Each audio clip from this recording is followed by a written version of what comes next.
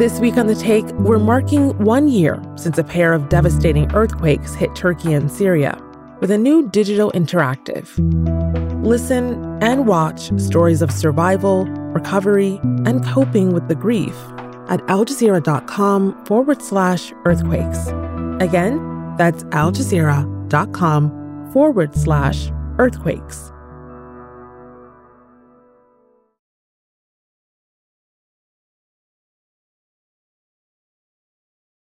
The legal case against one dissident, Julian Assange, and the death of another, Alexey Navalny.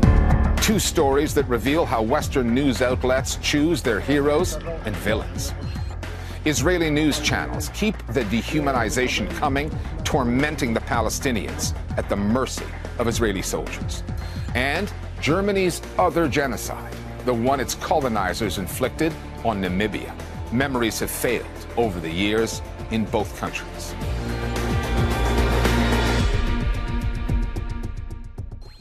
Judgment Day is approaching for Julian Assange, the co-founder of WikiLeaks. His case has just been heard for the final time by the UK's High Court.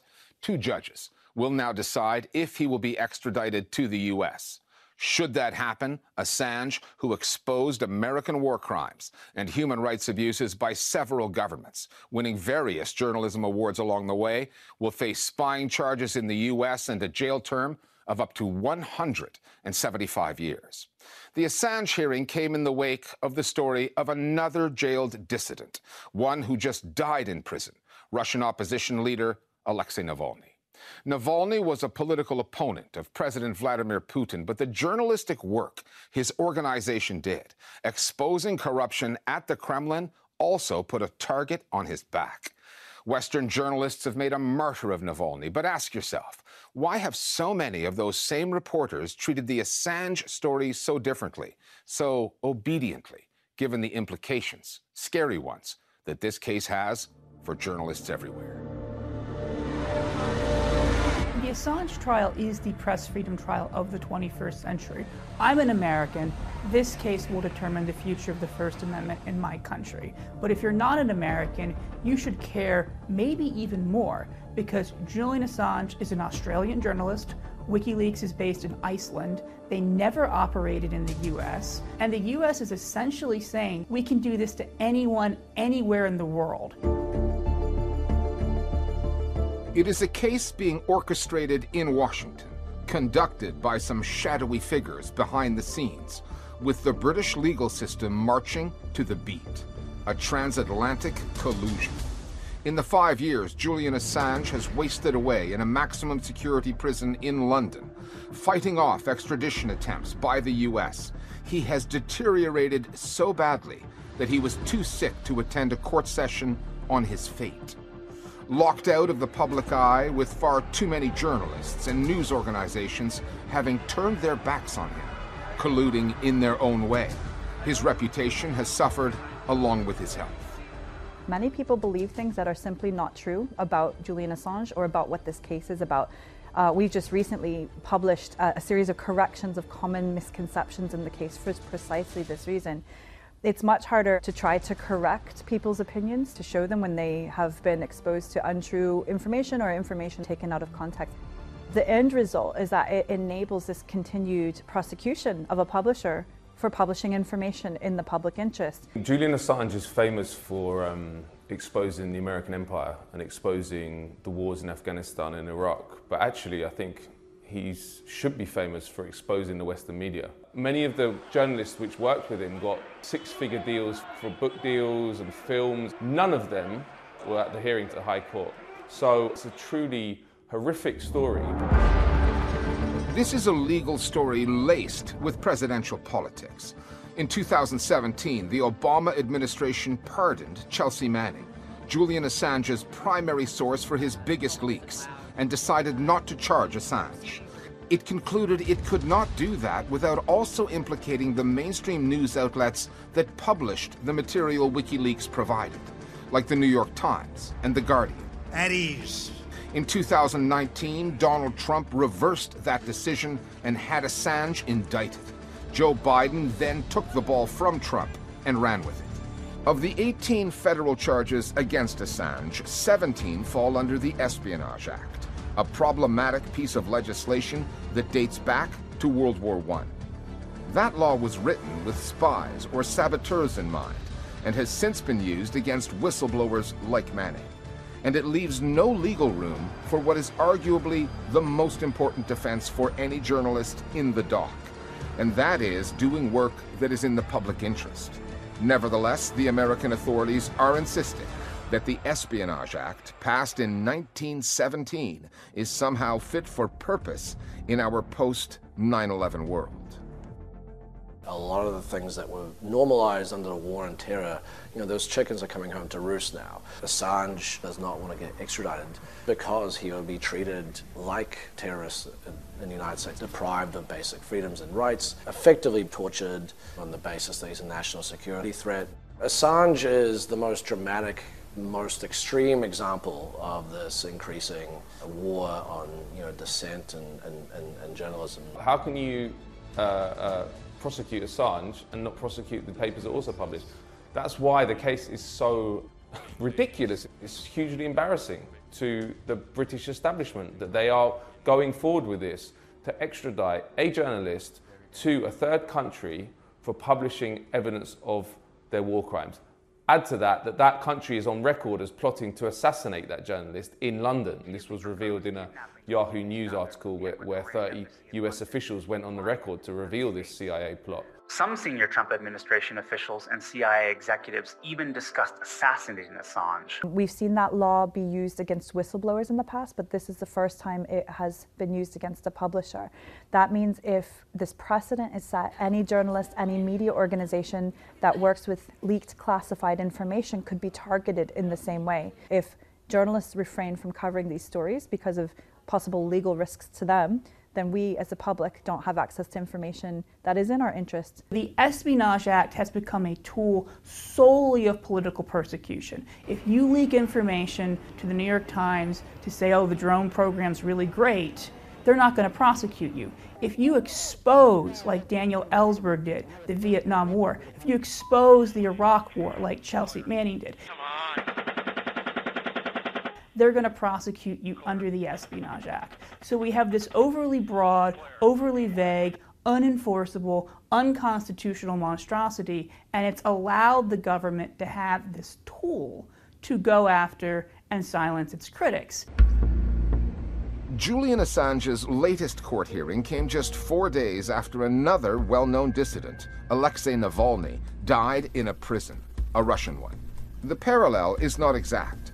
Navalny was primarily a politician, but his organization also did some work that many Russians considered journalistic, including an investigation into an opulent vacation home built for President Vladimir Putin. What is striking, though, is the amount of coverage Navalny's case and his death attracted in the Western media, compared to the relatively few stories those outlets have done on the Assange case. The difference in tone. My hero has died, this man told us. Especially when one considers the implications the Assange prosecution could have on those same news outlets.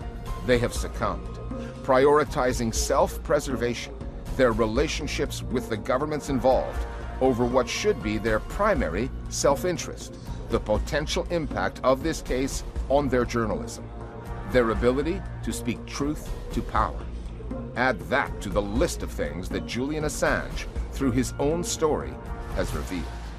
Navalny and Assange are treated differently by the Western press for a variety of reasons: personal, cultural, professional. The media in the United States and the West tends to follow the dictates and biases of the governments that they live under. And so Navalny might be vilified in the Russian press, valorized in the Western press.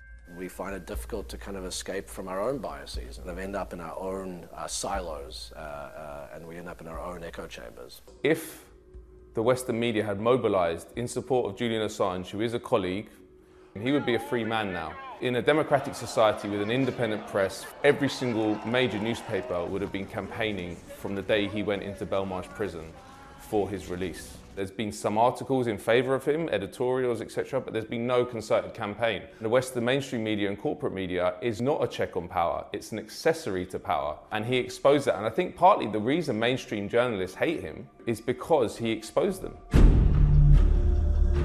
This is a complex, legalistic story with a relatively simple bottom line. A journalist, a multiple award-winning one, who exposed far too many war crimes for us to list here, has been locked up in maximum security for 5 years, fighting an extradition order that could land him behind bars for the rest of his life. If Julian Assange dies in prison, how different is that really to the Alexey Navalny story? It's just happening in a different place, in slow motion. And should it come to that, what will the news coverage look like then? We don't yet know how Navalny died, but a lot of people are willing to say that since he was in Russian prison, since he was persecuted, that Putin is personally responsible. The world tonight condemning Russia, accusing Moscow of assassinating Alexey Navalny. And I think that's a fine standard, but we know Julian Assange's health is really bad. Or if he dies in US custody, are we going to say Joseph Biden or whoever the president is at the point personally murdered him? After all these years, there's still a lot of mixed opinions as it relates to Julian Assange. Because if we're going to say that in the Navalny case, we need to be prepared to say that in the Assange case. So while this plays out in London courts, we ultimately still put the responsibility on this administration, Joe Biden. There are several ways out of it. If they're not able to simply drop the charges and close the case as a point of principle, a political solution could be found that allows perhaps for the time he's already served in prison to suffice. Some people don't care about Julian Assange, may not like Julian Assange, but they should understand that regardless of him, the situation impacts us all. It's about all of our right to know. Next up, the Israeli journalists taking a plausible case of genocide and putting a positive spin on it. Initially, Israeli news outlets maintained a near total silence on the atrocities and mistreatment of Palestinians in Gaza. More recent reporting deals with that topic in an ugly way. Tariq Nafi is here with more. 2 Israeli documentaries broadcast this week provide a window into the abuse and torture suffered by Palestinian prisoners abducted in Gaza and the dehumanization that passes for journalism on Israeli TV. First up, the right-wing news outlet Channel 14. أنتك ب7 أكتوبر وين كنت ما تكذب بس والله في عند تاع كندا كلهم مدخلين كاخا ואחרי זה אתה יודע كلهم מספרים את האמת. In its report, we see the interrogation and humiliation of Palestinian captives who, we are told, are Hamas operatives. Of course, none of these men have been given a trial, and the threshold for who qualifies as a suspect is very low indeed. We also hear firsthand from Israeli soldiers about how they have tortured Palestinians in their custody. חיות אדם, לא פחות מזה. רובם כמובן בהתחלה מכחישים כל קשר לאירוע. ובאמצעות כלים ויכולות מסוימות אנחנו בעצם מצליחים להוציא מהם את ההודעות הראשונות. The story got a similar treatment from the more center-leaning Channel 13, which gave their viewers a tour of a prison housing Palestinian captives with Israeli prison guards serving as guides. ועתה אפשר לראות שמדובר במיטות קומותיים בלי מזרן ואין אסלה, רק בול פגיעה בחושך כמעט מוחלט לאורך היום. כולם מזוקים ברגליים כל הזמן. The scenes in both reports align with the testimonies of the many Palestinians taken prisoner in Gaza and the cruel and violent treatment they have received at the hands of Israeli soldiers. This past week, the UN's top human rights body published what it called credible allegations of egregious violations by Israeli soldiers, including the execution of women and girls in Gaza and the sexual assault and rape of Palestinian women in Israeli custody. Thanks, Tariq. In January, a few months into the bombing of Gaza, Namibia made some news when it called out the German government for its continuing and apparently unconditional support of Israel. It said that Germany, which carried out a genocide in Namibia early in the 20th century, was hardly in a position to judge. In 2021, Berlin formally recognized that genocide and agreed to pay 1.1 billion euros in what it called developmental aid instead of reparations. That's a legal distinction that comes with implications. However, leaders of the communities affected, the Herero and Nama people, rejected that offer. For decades, and for very different reasons, the genocide was absent in both Namibian and German memorialization. There have been efforts to rectify that, but all too often they fail to emphasize the testimonies of the victims and survivors. The Listening Post's Nick Muirhead now on a fight for justice that's been long treated as a footnote of history. But first, the viewer warning. Prepare for some distressing images in this report. On the outskirts of Swakopmund, a small coastal town in Namibia, lies an old cemetery. Buried here are thousands of Herero and Nama people who perished in the first genocide of the 20th century. In 1904, the tribes rebelled against their colonial rulers, the Germans. Military Commander General Luther von Trotter issued an infamous extermination order. Any Herero found inside the German frontier will be executed. I shall spare neither women nor children. Those who were not killed in combat were hunted down and either executed or taken to concentration camps, where many were worked to death. Over the next 4 years, an estimated 75% of the Herero population and 50% of the Nama were wiped out. 70,000 people. The legacy of German colonialism has been seared into Namibia's collective memory, but the genocide itself has been inexcusably overlooked. The genocide has mostly taken a backseat in national discourse. I think that outside of the affected communities, there has been little effort to actively memorialize not only the genocide, but also the war of uprising that contextualized that period. There is no day of national mourning or national remembrance, despite active calls from affected communities to establish one, and there's also no standalone museum or monument to memorialize the victims of the genocide. And this takes away from the ability for the nation to kind of cement the genocide within public culture and public history. If you look at public spaces in Namibia today, you often see monuments or even street names referring to this period in time. But what these all have in common is that they are reproducing the perspective of the colonizer and not the colonized. So you have a memorialization of this time period, but it's not necessarily as a genocide, but kind of more as a successful military campaign by the Germans. Germany lost its colonies during the First World War. Namibia, then known as German Southwest Africa, was placed under the administration of its neighbor, South Africa. By the late 1960s, a liberation struggle that started against German colonialism was being waged against apartheid South Africa. The armed resistance was led by the Southwest African People's Organization, SWAPO. In 1988, battle-weary South Africa agreed to relinquish its control. 2 years later, SWAPO won a majority at the polls, and Namibia gained its independence. It was a milestone in the country's post-colonial history, but one that now overshadows the genocide. So after independence, there was an euphoria that we have liberated the country from apartheid. However, the new narrative of the new nation was all about that particular period, the bravery of 1960 SWAPO liberation struggle. Nothing else was discussed. So the Germans' history has been erased, as if there is a deliberate effort from the government to not memorialize this. One of the largest projects that any new state has to undertake is that of nation building. Also taking into consideration the fact that most modern African states are a consequence of foreign-drawn borders. And so after independence, it was a political, administrative, and cultural imperative to unite the Namibians as one people rather than specific ethnic groups.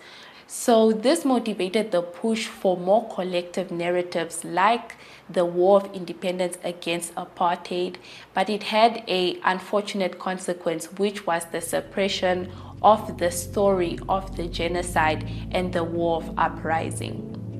Germany has a culture of remembrance around the Holocaust known as Vergangenheitsbewältigung. It confronts the actions of the Nazis. But for decades, the country lived in a state of what's been described as colonial amnesia because of its failure to confront its actions in places like Namibia. Gab es diesen Völkermord, gleichzeitig gab es aber auch Landraub. Viele Ländereien wurden Hereros und Namas letztendlich weggenommen. In recent years, German academics and journalists have begun to redress that colonial amnesia, and so has the government. But their sincerity remains in question. Jetzt auch offiziell als das, was sie gewesen sind, ein Völkermord. Along with formally recognizing the genocide, Germany offered $1.3 billion in what it called development aid. The offer was rejected by leaders of the Herero and Nama people who said that they had been sidelined in the negotiations and feared that the money, which they said was inadequate, would not reach the affected communities. The double standard in Germany's approach to these two genocides makes its culture of remembrance seem more like selective memory. So Germany's Vergangenheitsbewältigung largely abscons from the country's crimes in Africa because it's largely associated with the era of National Socialism than any other era in Germany's history. So whereas this culture often erects monuments and memorials that put you in a contemplative state about past atrocities, the amount of memorial sites that exist for the victims of the Nama and Herero genocide are very few. Much of what is known about the genocide comes from German colonial-era documentation that had an agenda. Prisoners who died in concentration camps were often decapitated, their heads sent to Germany for pseudo-scientific research to try and prove the racial superiority of white Europeans. Sexual abuse was rife during this period. A common practice was to photograph the naked bodies of Herero and Nama women and send the images back to Germany as postcards. The pictures are exploitative and explicit, and therefore we've blurred them. This documentation was designed to dehumanize the Herero and Nama people to justify their subjugation. And even in the modern era, it still excludes their perspective. So the documentation of that particular period is mainly in German language.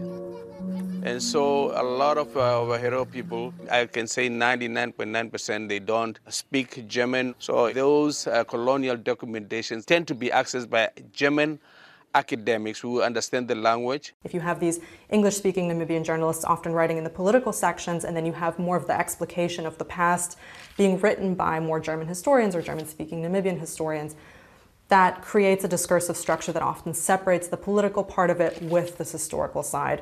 And that has a lot of implications for the discourse, because when the Herero Nama says something about the past, it can kind of just seem as one opinion among a lot of other opinions.